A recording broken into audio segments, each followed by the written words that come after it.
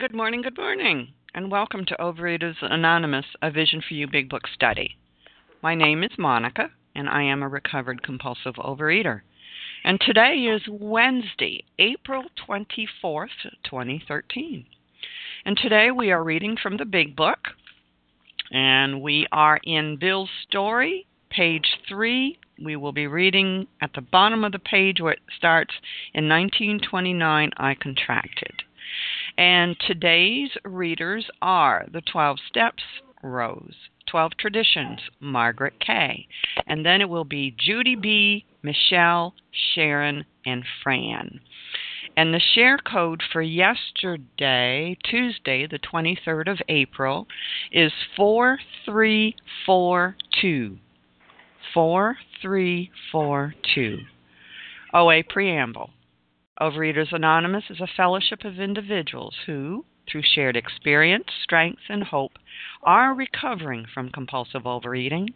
We welcome everyone who wants to stop eating compulsively. There are no dues or fees for members. We are self-supporting through our own contributions, neither soliciting nor accepting outside donations. OA is not affiliated with any public or private organization, political movement, ideology, or religious doctrine. We take no position on outside issues. This meeting's primary purpose is to abstain, to recover from compulsive overeating, and to carry this message of recovery to those who still suffer. Our sole purpose. OA's fifth tradition states, each group has but one primary purpose: to carry its message to the compulsive overeater who still suffers. At a Vision for You Big Book study, our message is that people who suffer from compulsive overeating can recover through abstinence and the practice of the 12 steps and the 12 traditions of Overeaters Anonymous. And I will now ask Rose to please read the 12 steps. Thank you, Monica. Good morning. This is Rose, recovered compulsive overeater. The 12 steps. 1. We admitted we were powerless over food, that our lives had become unmanageable. 2.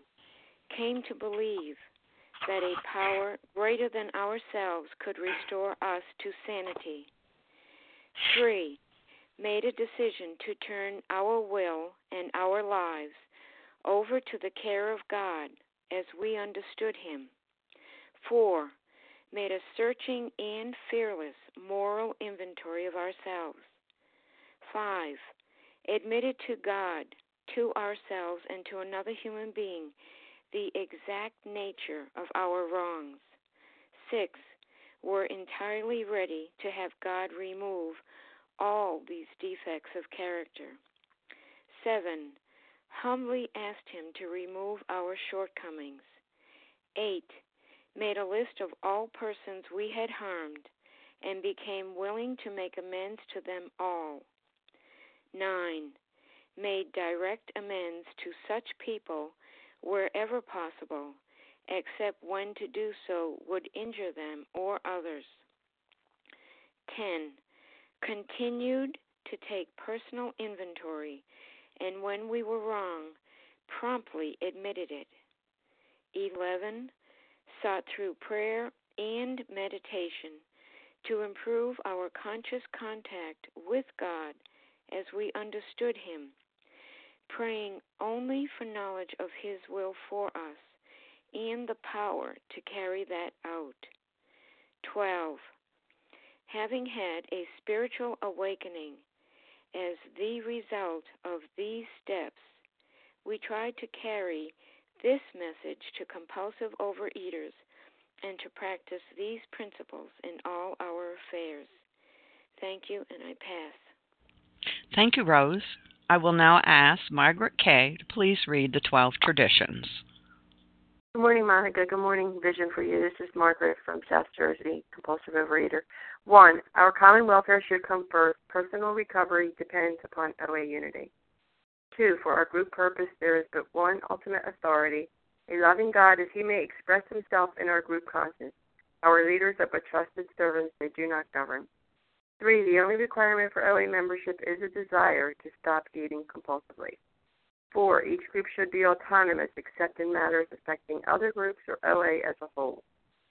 5. Each group has but one primary purpose, to carry its message to the compulsive overeater who still suffers. 6. An OA group would never endorse, finance, or lend the OA name in any related facility or outside enterprise that has problems of money, property, and prestige divert us from our primary purpose. 7. Every OA group ought to be fully self-supporting, declining outside contributions.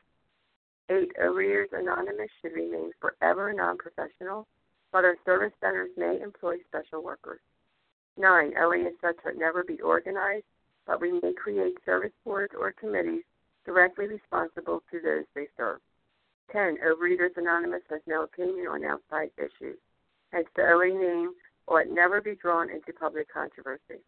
11. Our public relation policy is based on attraction rather than promotion. We need always maintain personal anonymity at the level of press, radio, films, television, and other public media of communication. And 12. Anonymity is the spiritual foundation of all these traditions, ever reminding us to place principles before personalities. Thank you, and I pass. Thank you, Margaret. How our meeting works. Our meeting focuses on the directions for recovery described in the Big Book of Alcoholics Anonymous. We read a paragraph or two from the literature, then stop and share on what was read. Anyone can share, but we ask that you keep your sharing to the topic and literature we are discussing, and that you keep your share to approximately 3 minutes. Singleness of purpose reminds us to identify as compulsive overeaters only. Our abstinence requirement for moderators is 1 year, and for readers is 6 months. There is no abstinence requirement for sharing on topic. This meeting does request that your sharing be directly linked to what was read. We are sharing what the directions in the Big Book mean to us. To share, press star 1 to unmute, and once you are done sharing, let us know by saying pass, and then press star 1 to mute your phone. In order to have a quiet meeting, everyone's phone except the speaker's should be muted. And today we shall resume our study of the Big Book, and we are in Bill's story on page 3, the bottom paragraph that begins, "In 1929, I contracted Gulf fever." And I will ask Judy B. to begin reading, please. Good morning, Monica. Good morning, everyone. This is Judy B., recovered compulsive overeater in Massachusetts. In 1929, I contracted Gulf fever. We went at once to the country. My wife to applaud while I started out to overtake Walter Hagen. Liquor caught up with me much faster than I came up behind Walter. I began to be jittery in the morning. Golf permitted drinking every day and every night. It was fun to carom around the exclusive course which had inspired such awe in me as a lad. I acquired the impeccable coat of tan one sees upon the well-to-do. The local banker watched me whirl fat checks in and out of his till with amused skepticism. This paragraph just really describes the point in Bill's life where drink was progressing and his thinking was way out of whack. He was just in another space. He was just gloating with all of the plus that he thought he had. He was in another world. He was at this point in what he thought was a great high, and yet liquor was so much a part of his life that it was affecting everything he did. But there he was, thinking that he was, like he described before, thinking that he had arrived. You know, he started out to overcome Walter Hagen. He was going to be the greatest golfer ever. And then it says, liquor caught up with me much faster than I came up behind Walter. The progression of the disease was just getting worse and worse. I began to be jittery in the morning. I mean, he was having the real physical effects also of the alcohol, and his life was becoming more and more unmanageable. At this point in his life, Bill was very prideful and self-centered, and he was interested in having fun, in being part of this wild world. And I love where he says, I acquired the impeccable coat of tan one sees upon the well-to-do. I mean, he thought he had arrived. He thought he had it made. And he was going to the local bank and depositing fat checks, even though he now, later as he writes this, says that the banker had amused skepticism. So Bill didn't have that at that time, but the others around him saw what was happening. And this is just another phase in the addiction process where our thinking is out of control, our behavior is out of control, and we are not leaning on a higher power which can guide us. It's self-will, and believe me, I understand that. It's when we allow self-will to take over, and we think we know better than God does. Just a very, very sad place to be. And thank God, Bill finds a way out of that later. And with that, I'll pass. Thank you. Thank you, Judy. Would anyone else like to share on this paragraph?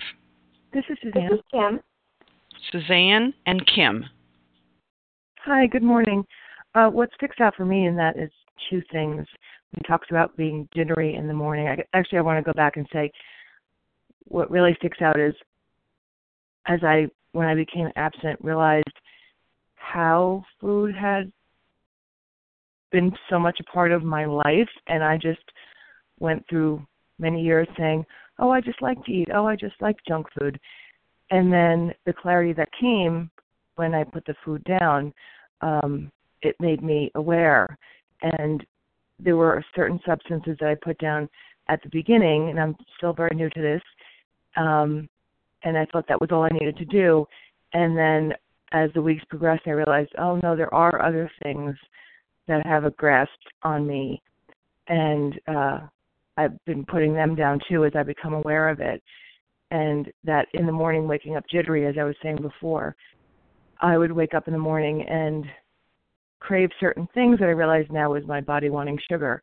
And it's to become aware on a regular basis of how food affected every part of my life is eye-opening. I'd say eye-opening is a good word for that. So that's it. Thank you. I passed. Thank you, Susan. Good morning, Kim. Go ahead. Good morning, Monica. Good morning, my fellows. My name is Kim G., and I'm a recovered compulsive overeater from South Jersey. Liquor caught up with me much faster than I came up behind Walter. Golf permitted drinking every day and every night. Still has such a cute sense of humor in this paragraph, and this is the power of someone who is recovered telling their story. This story has depth and weight because he's looking back on it now with sanity. So he's laughing at himself. Walter Hagen was the Tiger Woods of his time. Of course liquor caught up with him faster. How many of us thought, well, I'm going to go into computers and I'm going to beat Steve Jobs, or I'm going to go into decorating and I'm going to beat Martha Stewart. I'm going to become an actress and I should have an Oscar in about 3 years. The arrogance of him. He said, but liquor caught up with me much faster than I came upon Walter. Golf permitted drinking every day and every night. So we think about how can we plug in our story? Think about our activities. What are we doing? He was golfing because that was allowed him to drink. That's why he picked that hobby. He didn't pick another hobby that he couldn't drink. He picked a hobby that he could do during the day and openly drink and enjoy his liquor. But the liquor became more important than the golf. So are you on the PTA? Are you helping with your son's baseball team? And when they need volunteers, are you volunteering to sell tickets or are you volunteering to run the snack bar? When the kids are coming at work and the parents are coming to try to sell stuff, are you buying the wrapping paper or are you buying the food products? When people have parties at their house, are you going to the ones that are selling the jewelry and the handbooks, the handbags, or are you going to the ones that are selling the food? If you're going to do a home party, are you doing the candles or are you selling the food? We gravitate towards the food activities, and then we use this rationalization. Well, I need to earn some extra cash for my family. I have to do these home parties. I want to be a good mother. I have to work the snack bar.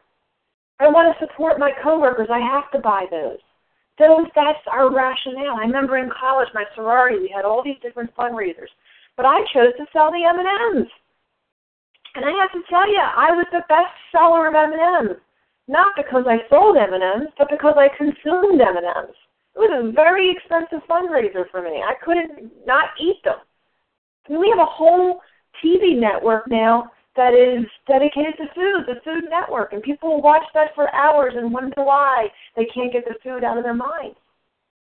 So we have to learn, golf permitted drinking all day and every night. So what can we do? How can we do that? A lot of my beginning was, how do I redefine these holidays? The 4th of July can be about the fireworks and not about the barbecue. The Halloween can be about the kids dressing up in the costumes, not sitting there with a bowl of candy hoping the kids don't ring the doorbell. The Thanksgiving can be about giving gratitude and thanks and not about the smorgasbord meal that we're going to have. So Bill is acknowledging that he was picking this golf in order to justify his drinking. How can we plug that in? What are the activities in our life that we are using as excuses to have that love relationship with the food? And with that, I pass. Thank you, Kim. Would anyone else like to share on this paragraph? Barbara, go ahead. Thank you. This is Barbara. I'm a compulsive overeater. I'm so glad to be reading this morning. I hadn't thought of it before, but I'm seeing it today, that my substitution for golf with Bill was movies. From the time I was very young, my cousins and I found the escape in movies. It was a dark place.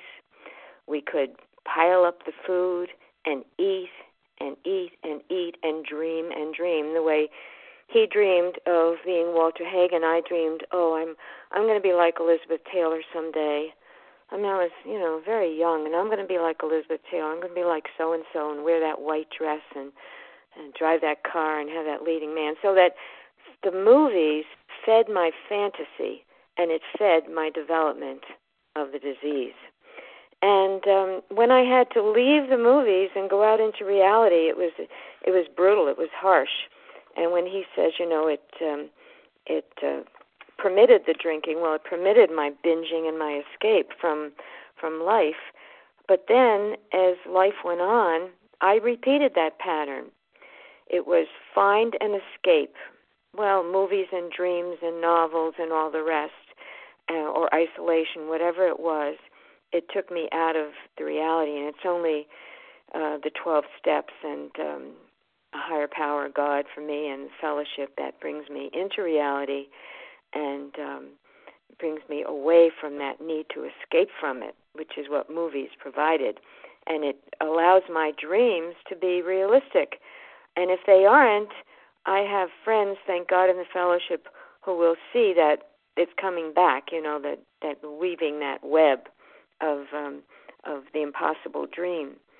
I love having a dream, and I love having plans of action now that accomplish those dreams. Thank you, and I pass. Thank you, Barbara. Would anyone else like to share on this paragraph? Leah. This is Sharon. Leah and then Sharon. Thank you so much, Monica. Good morning, everybody. My name is Leah, and I'm a recovered compulsive overeater. Liquor caught up with me much faster than I came up behind Walter. I began to be jittery in the morning. So now he's starting to have the physical consequences of his drinking. There's a noticeable decrease, so to speak, in his ability to tolerate the alcohol. The alcohol consumption has increased, and his ability for his body to handle that load is decreasing. So he's starting to get these physical consequences.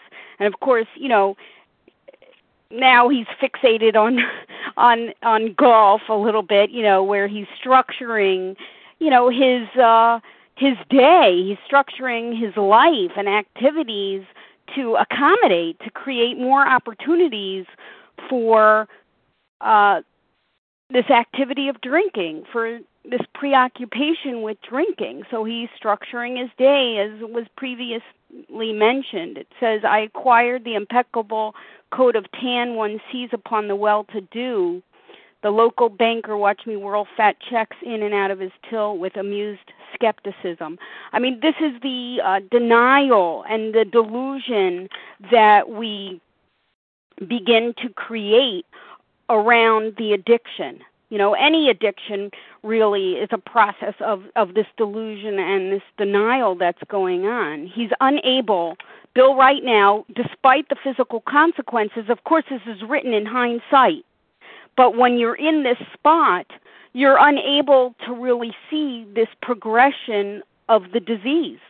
He's unable to see this onset and progression of alcoholism. He's got a distorted view.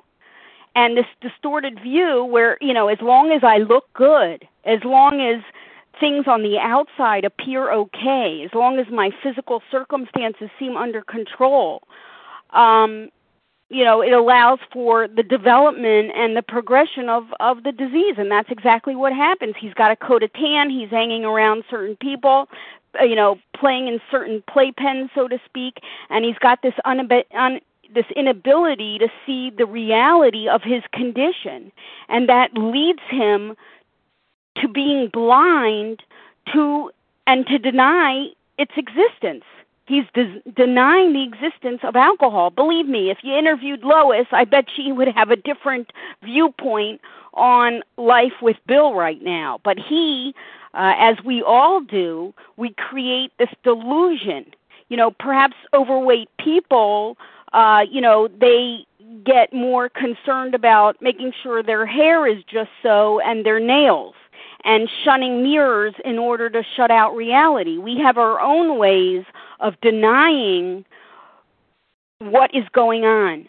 We don't look in a mirror from the neck down. We concentrate on, perhaps nails, hair, loose clothing, whatever ways, to deny and to hide the consequences of what is going on. And with that willpower and with that determination, we will not surrender. We will not surrender. We continue to put up walls of denial and delusion and not take a look at what is happening. And what you see is not really what's happening. What you see from the outside is not really what's going on the inside. What's going on the inside is he's caught in the progression of a disease, and it's going to be a runaway train, because he's got self-will run riot right now. He's thinking that physical remedy will stabilize him. As long as he has money, as long as he has this coat of tan, as long as he is surrounding himself with the right people, that is going to create some stability in his life. And of course, the disease is going to have its say, and we'll continue to see the progression, and that's true for us as well. And with that, I pass. Thank you. Thank you, Leah. Sharon, go ahead.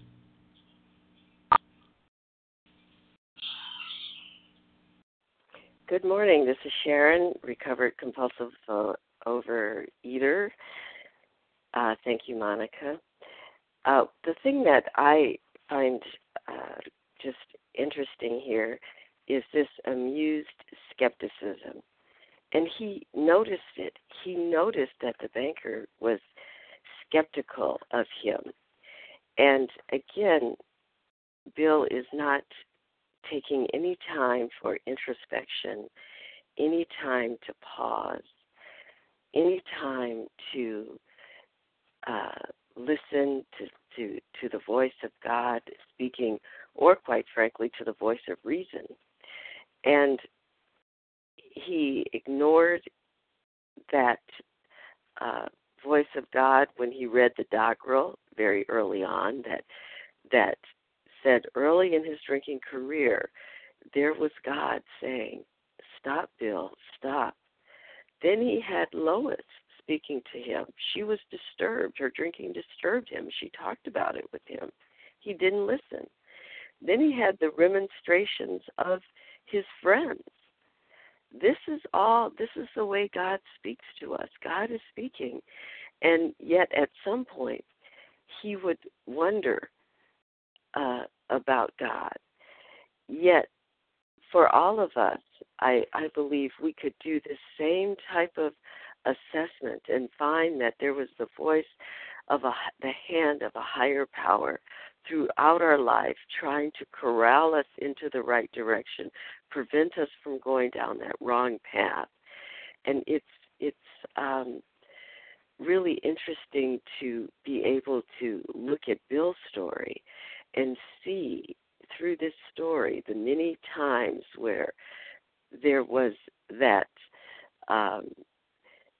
if we can call it the hand of God or our higher power, trying to direct him and move him, get him to open up his mind to see that what he is doing is not helping him in his life, is taking him down the wrong path.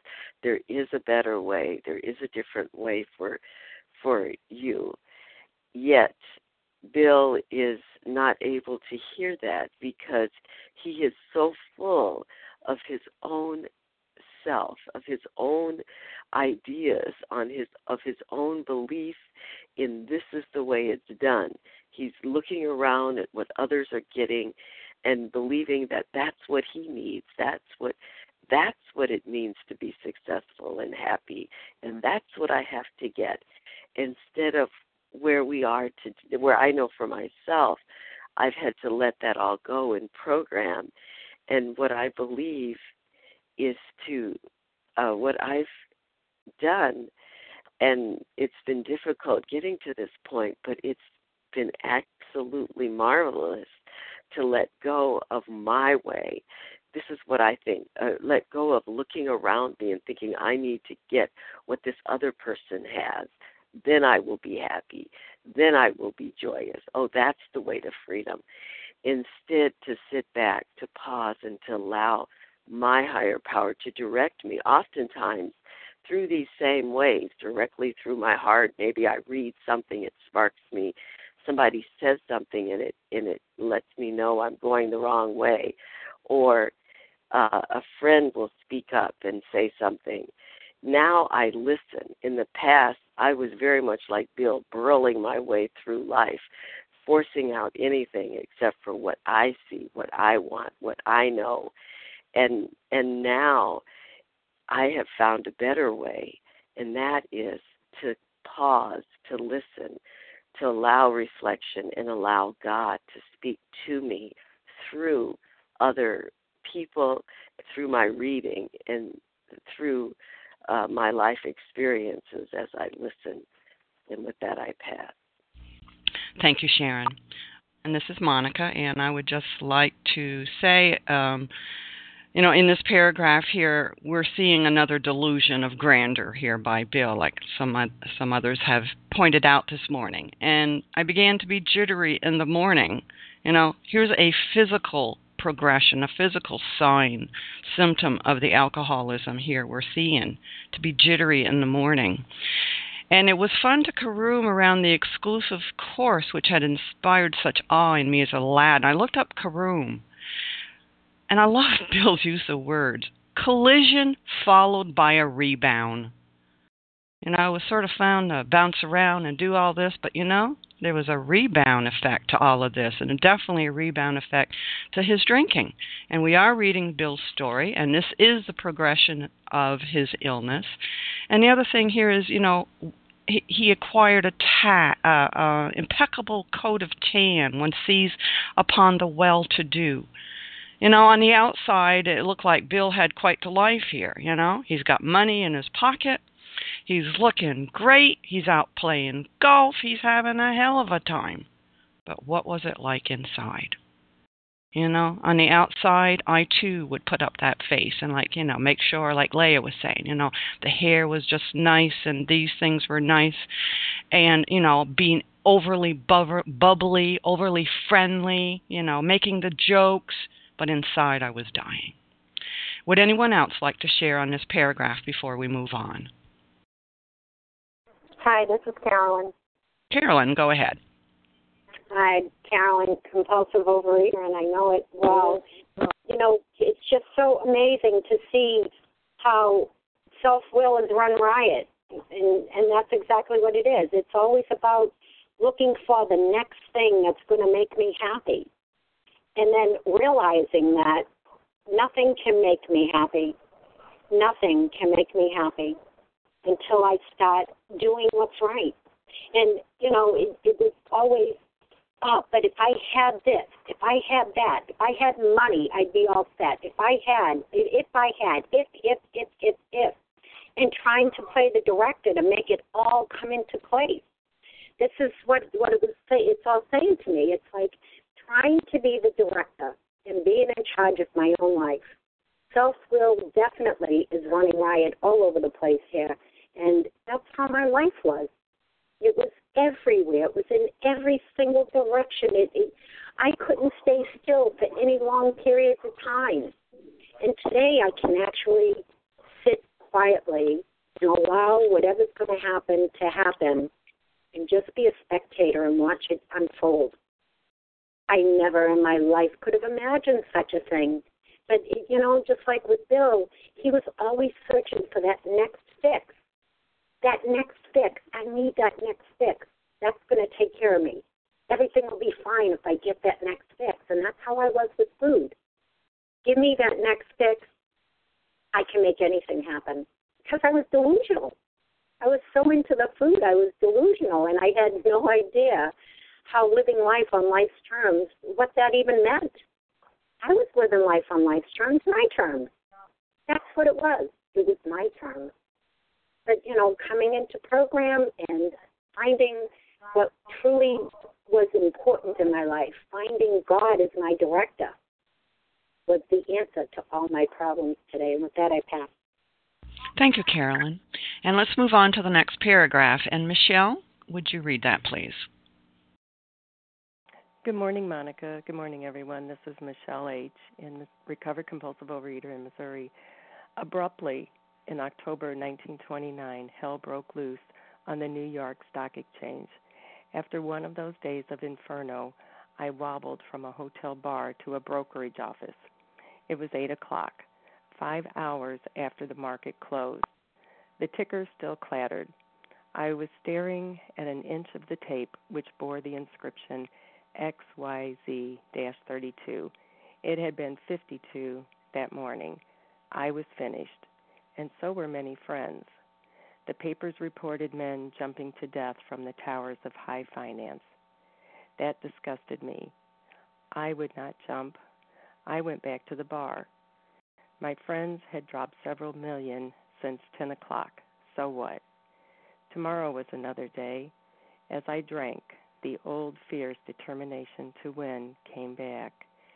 And reading this paragraph this morning, it really has impacted me how this is the picture of alcoholism. This is the picture of what happens for compulsive overeaters, too, like myself. I'm in the food. It's like I'm oblivious to what's happening to everybody else, and I'm focused on me. It says he wobbled from the hotel bar. And so I was thinking when I was reading this, wobbled, that's unsure footing. I'm kind of unsteady, and as long as I'm relying on myself and not on a higher power, I'm certainly wobbled. I'm certainly on uncertain footing. I don't know where I'm going because I'm leading myself. And I was just thinking as he, with, the impact that he was finished, but so were many of his friends, and men jumping to their death, and he's saying that disgusted him. There's no compassion there. There's no thinking of others, and that's the disease of alcoholism. This is the disease of compulsive overeating, is that, I have no compassion for others. I'm thinking only of self. I'm self-centered. I'm selfish. I'm self-seeking. I'm thinking, only what's going to happen to me? How can I help myself? And that's what happens when I'm under the influence. of a substance. For me, it was my binge foods. I was under a substance that anesthetized me to what was going on around me, and not concerned with how my behavior might be affecting others. And Bill was a stockbroker. He had made some deals, didn't seem to be too concerned how his behavior, of course, wasn't all his fault, but, I just don't see how my behavior is impacting others. And they were jumping from the towers of high finance. That's where, the reliance was, high finance. And I see that in capital letters, so it was, that's what Bill was worshiping. That was his higher power. And there's no saving grace there, but there's a saving grace from a higher power, not from high finance. If I would just have seen it, how many times had I been in a position where I, was at a place of defeat, but what did I do? I did the same thing that Bill would do, that old fierce determination to win. It was all about me. How could I take care of me? Life may be crumbling around me, and I could have taken hold at that time and said, well, I'm defeated. I can't go on, because only until I surrender can God come in. As long as I think I've got that fierce determination to win left in me, as long as there's that shred of, I can beat this, God can't come in. I'm blocking him. I'm not powerless. So this paragraph reminds me, in Bill's story, it's about step one. It's about seeing my life as unmanageable. As long as I've got the food, I don't feel my life's unmanageable. As long as I've got the food, I don't think I'm powerless. I need to come out from under that influence. I need to put it down. And again, this was just a reminder to me, just what it looks like, the self-centeredness, the self-will run riot. And I was blind to it, just like Bill. We know how the story ends, and we see quite a contrast when Bill finally does feel defeated, when he finally does surrender, and he turns his life around and helps so many, many people. But here in the disease, he was not in position, just like me, to help anybody. And certainly he was trying to run his life on self-will. And as I'm reminded, it brought to mind on page 60 that, the first requirement is that we be convinced that any life run on self-will can hardly be a success. And on that basis, we are almost always in collision with something or somebody, even though our motives are good. And that's a good reminder to me. So big picture here, good picture, a reminder of the unmanageability. And I have to see that I'm powerless before I can accept any help from anybody, or especially a higher power. But Bill's not seeing himself as powerless here, and neither did I until I felt completely defeated and ready to surrender. And that'll pass. Thank you. Thank you, Michelle. Would anyone like to share on this paragraph? This is Vered. This is Rita. I heard Kim, Vered, and Rita. Kim, go ahead. Thanks, Monica. The papers reported men jumping to death from the towers of high finance. That disgusted me. I would not jump. I went back to the bar. All that tongue-in-cheek is so funny. I mean, I have a lot of alcoholism in my family, and I would go to holiday dinners, and I'd watch all my cousins get sloppy drunk, and it disgusted me. But, of course, I was offering to clean up the kitchen and go in the kitchen and binge my brains out. So I'm judging them about how they handle their stress when I'm just doing a different form of it. They're going for the liquor to deal with the tension in the family, and I'm going into the kitchen by myself and binging my brains out. And that's what Bill is saying. They're picking the quick suicide. He's picking the slow suicide. I would break up with somebody, and I would say, you know what, Saturday night I'm going to have my own little menage a trois. And it was me, Ben, and Jerry. If there was tension at work and people would go to happy hour to relax, I would go home and I hang out with my friends Sarah Lee and Betty Crocker. We always judge how other people handle stressful situations, but we're doing it to ourselves. I remember in my early 20s in the depths of my disease, and I had gotten fired from a job, and suddenly I was in a fast food restaurant binging my brains out. I don't even know how I got there. But after coming to OA for a few years, I got fired from another job. The company closed, and we were told that we no longer had a job. And suddenly, I was in an OA meeting. I don't even know how I knew where it was. I don't go to meetings during the day.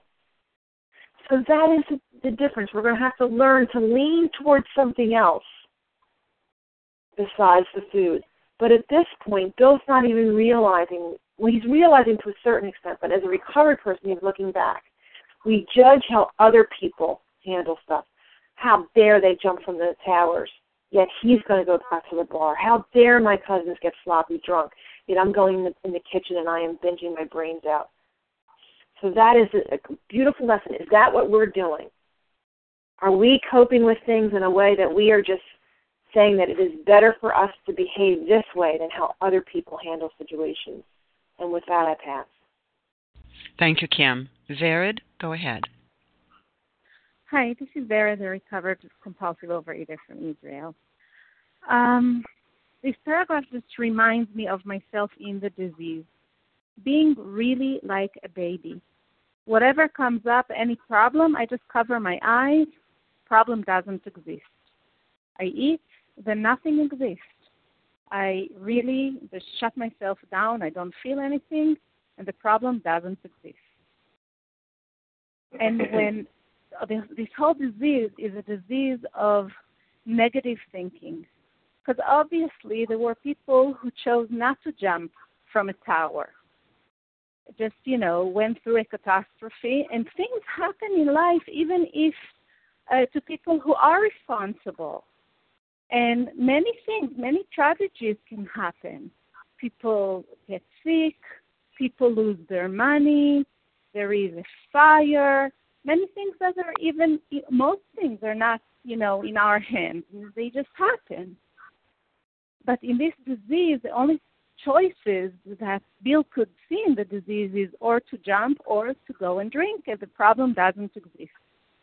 And when I think about my illness, when this progressive illness keeps progressing, the problems are just piling up, and all of a sudden there is a tower of problems. And when I get sober and all of a sudden I open my eyes, what do I see? I get abstinence. Oh my gosh, how can I handle these huge piles, towers of problems? And the only way to really start looking in the eyes to what's happening in life is to really seek God, because no one else can help me to overcome all the damage I have brought on myself by just closing my eyes. Problem doesn't exist. And thank God through this program, I have learned to really reach up and receive help. And what we really learn in this program is that there are problems in life sometimes, and the question is how do I do something differently? How do I seek for help? How do I not make the same mistake again and expect a different result? And with that, I pass. Thank you. Thank you, Vered. Rita, go ahead. Good morning. This is Rita. I'm a compulsive overeater.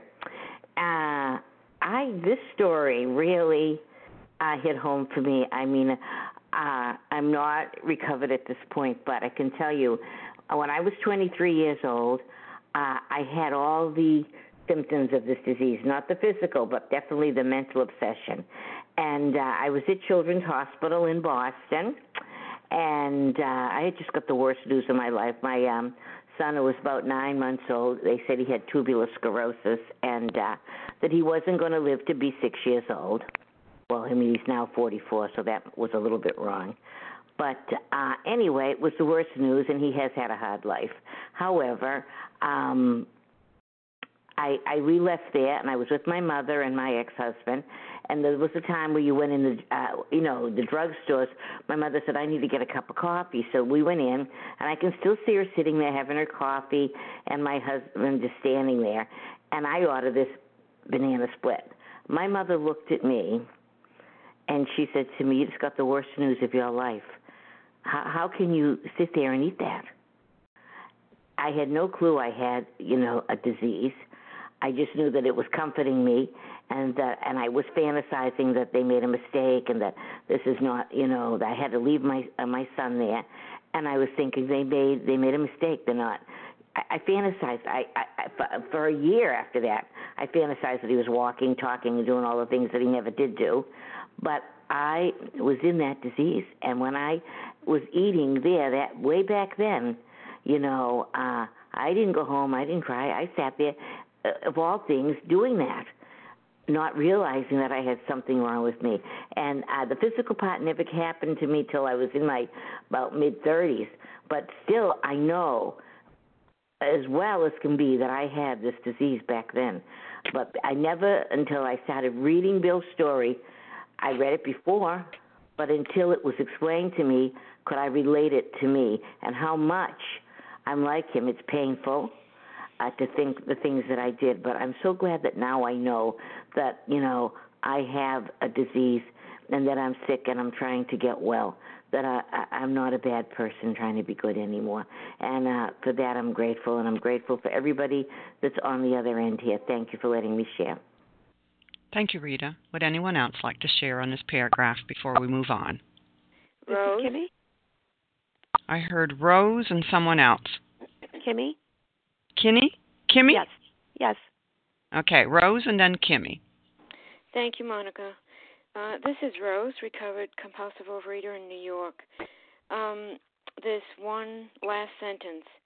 As I drank, the old fierce determination to win came back. This whole paragraph where Bill is saying he's better than other men, but this last sentence where he's stating that he's in total reliance on himself, this pierces me to the core. Until last year, this was me. As I ate, as I compulsively overate throughout the day, in good times, in bad times, in all times, I habitually, addictively, compulsively overate in order to live life on life's terms, which I could not do without food. As I overate, the old fierce determination to win at life, win in relationships, win at finding a magic solution to my unhappiness, win at having me be free of anger and self-pity, win at having all the answers, win at looking good, just win, or find out find the answers that were going to give me inner happiness, inner peace, inner freedom from this monster that I seem to be living with daily. I didn't know that being fat, I didn't say that was a monster. But the thing that happened is that when God's grace, when first the gift of desperation was given, and whereas Bill hadn't gotten this far yet, when I was able to admit I was powerless, that'll be coming up here, my old fierce determination was literally smashed for me. I couldn't pull it together anymore with food. It wouldn't happen, and that opened the door, which and when we get into the second half of Bill's story, we'll go into describing what happened to him. But having that old fierce determination through the power of the food and the addiction to pull my life together, thank you, God, that was broken for me. With that, I'll pass. Thank you. Thank you, Rose. Kimmy, go ahead. Thank you, Monica. Hi, my name is Kimmy, a recovered compulsive overeater from Connecticut. Really grateful to be here. I'm not able to get to this meeting live too much, so this is a real treat. The sentence that stuck out for me was, tomorrow was another day, and in my food there was always another tomorrow. today the calories didn't count. Today the problems didn't exist. There was no impact in my life on what happened today connected to tomorrow. And we really see that with Bill. I mean, tomorrow in this story really ended up being, the beginning of the end for the Depression and all kinds of real turmoil in our country.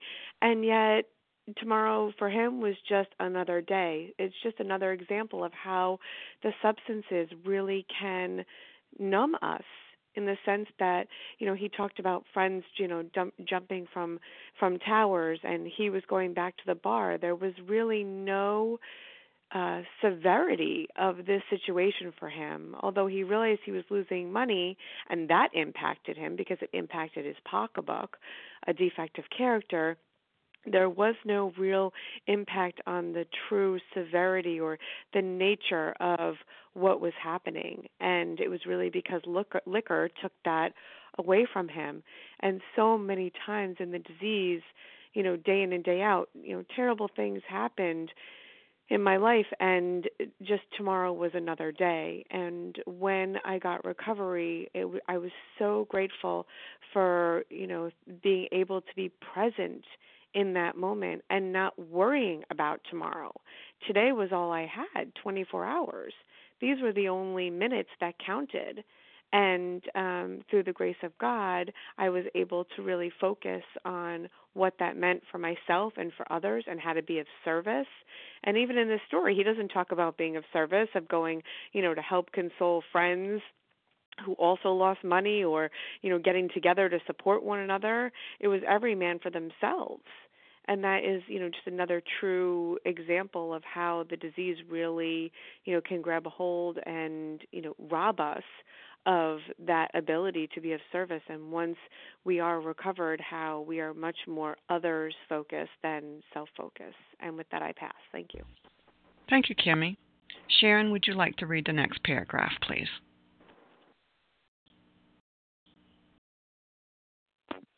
This is Sharon, a gratefully recovered compulsive overeater.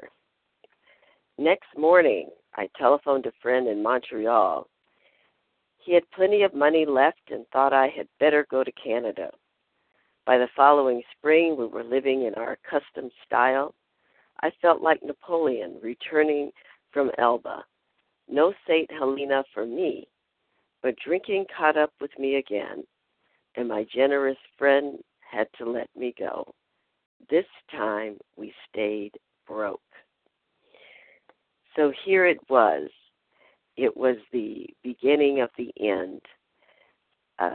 He had gone to Montreal to here's another opportunity, because of course he couldn't hear God, he couldn't see God, he couldn't see, quote unquote, the handwriting on the wall, so he couldn't change, so he had to keep doing the same thing that he had done before. It didn't work before, but that was all he could see, so let's do a geographical cure, move to another location. But guess what? He took himself with him, as we do. We know that geographical cures do not help. We have to change ourselves within, or else the problem is just going to follow us, because guess what? We're creating our own problems. We create our own troubles. And that's what he did in Montreal. And you can't blame the friend who let him go. The friend, you can't say it was just a fair weather friend in this case. We don't know what that person was like, but he, as anyone would, just was done with it and had to move on. And there Bill was, of course, followed by his loyal wife. He was there, and this time it was over. There was no regaining it again. And what we realize for all of us who are compulsive overeaters, that the day will come when our luck runs out, so to speak, quote unquote. The day will come when it's over, we can't, we have no options. We can't then pick up and go over here and start again. We can't go on one more diet because there's no open door. There's no way out. And I got to that point where that was it. I know that one bite led to the next bite, to the next, to the next, to the next. There was no gap. There was no, okay, I'm going to just eat normally for the next few meals and then have my binge tonight. I lost all control. I couldn't pick myself up. And this is what happened with Bill. This is going to happen with every addict if we keep on, because this is a progressive disease. We start off, most of us, slowly. And then just like a steam engine, a locomotive that slowly picks up steam until it's just burrowing down that track. But the difference between us and a train is that for me, I was blindly going. There is no direction. There is no way forward that's clean and clear. It was whichever way the track was leading, that's the way I went. There was no control, whatever my self-will was didn't matter. It was the will of the food that led me wherever it wanted me to go. I was just along for the ride. And that's so very interesting, because here, Bill, the person who thought he could control it all, manage it all, he convinced his wife, just look, early on he said, great ideas come from men who drink. We rule the world our way. We create our future. We create what happens. And here, that doesn't happen anymore for him. He's a total victim of King Alcohol, totally ruled and dominated, totally defeated.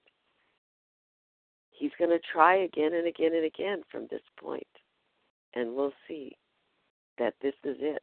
They stayed broke. He could never again.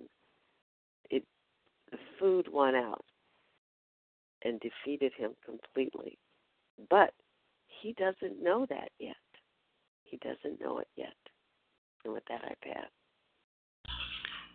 Thank you, Sharon, and thank you to everyone who has shared. We will now close with the reading from the Big Book on page 164, followed by the Serenity Prayer. And Fran, would you read the Vision for You, please? Yes. Good morning, Monica. Good morning, Vision for You. Our book is meant to be suggestive only. We realize we know only a little. God will constantly disclose more to you and to us. Ask Him in your morning meditation what you can do each day for the man who is still sick. The answers will come if your own house is in order. But obviously you cannot transmit something you haven't got. See to it that your relationship with Him is right, and great events will come to pass for you and countless others. This is the great fact for us. Abandon yourself to God as you understand God. Admit your faults to Him and to your fellow. Clear away the wreckage of your past. Give freely of what you find and join us. We shall be with you in the fellowship of the Spirit, and you will surely meet some of us as you trudge the road of happy destiny. May God bless you and keep you until death.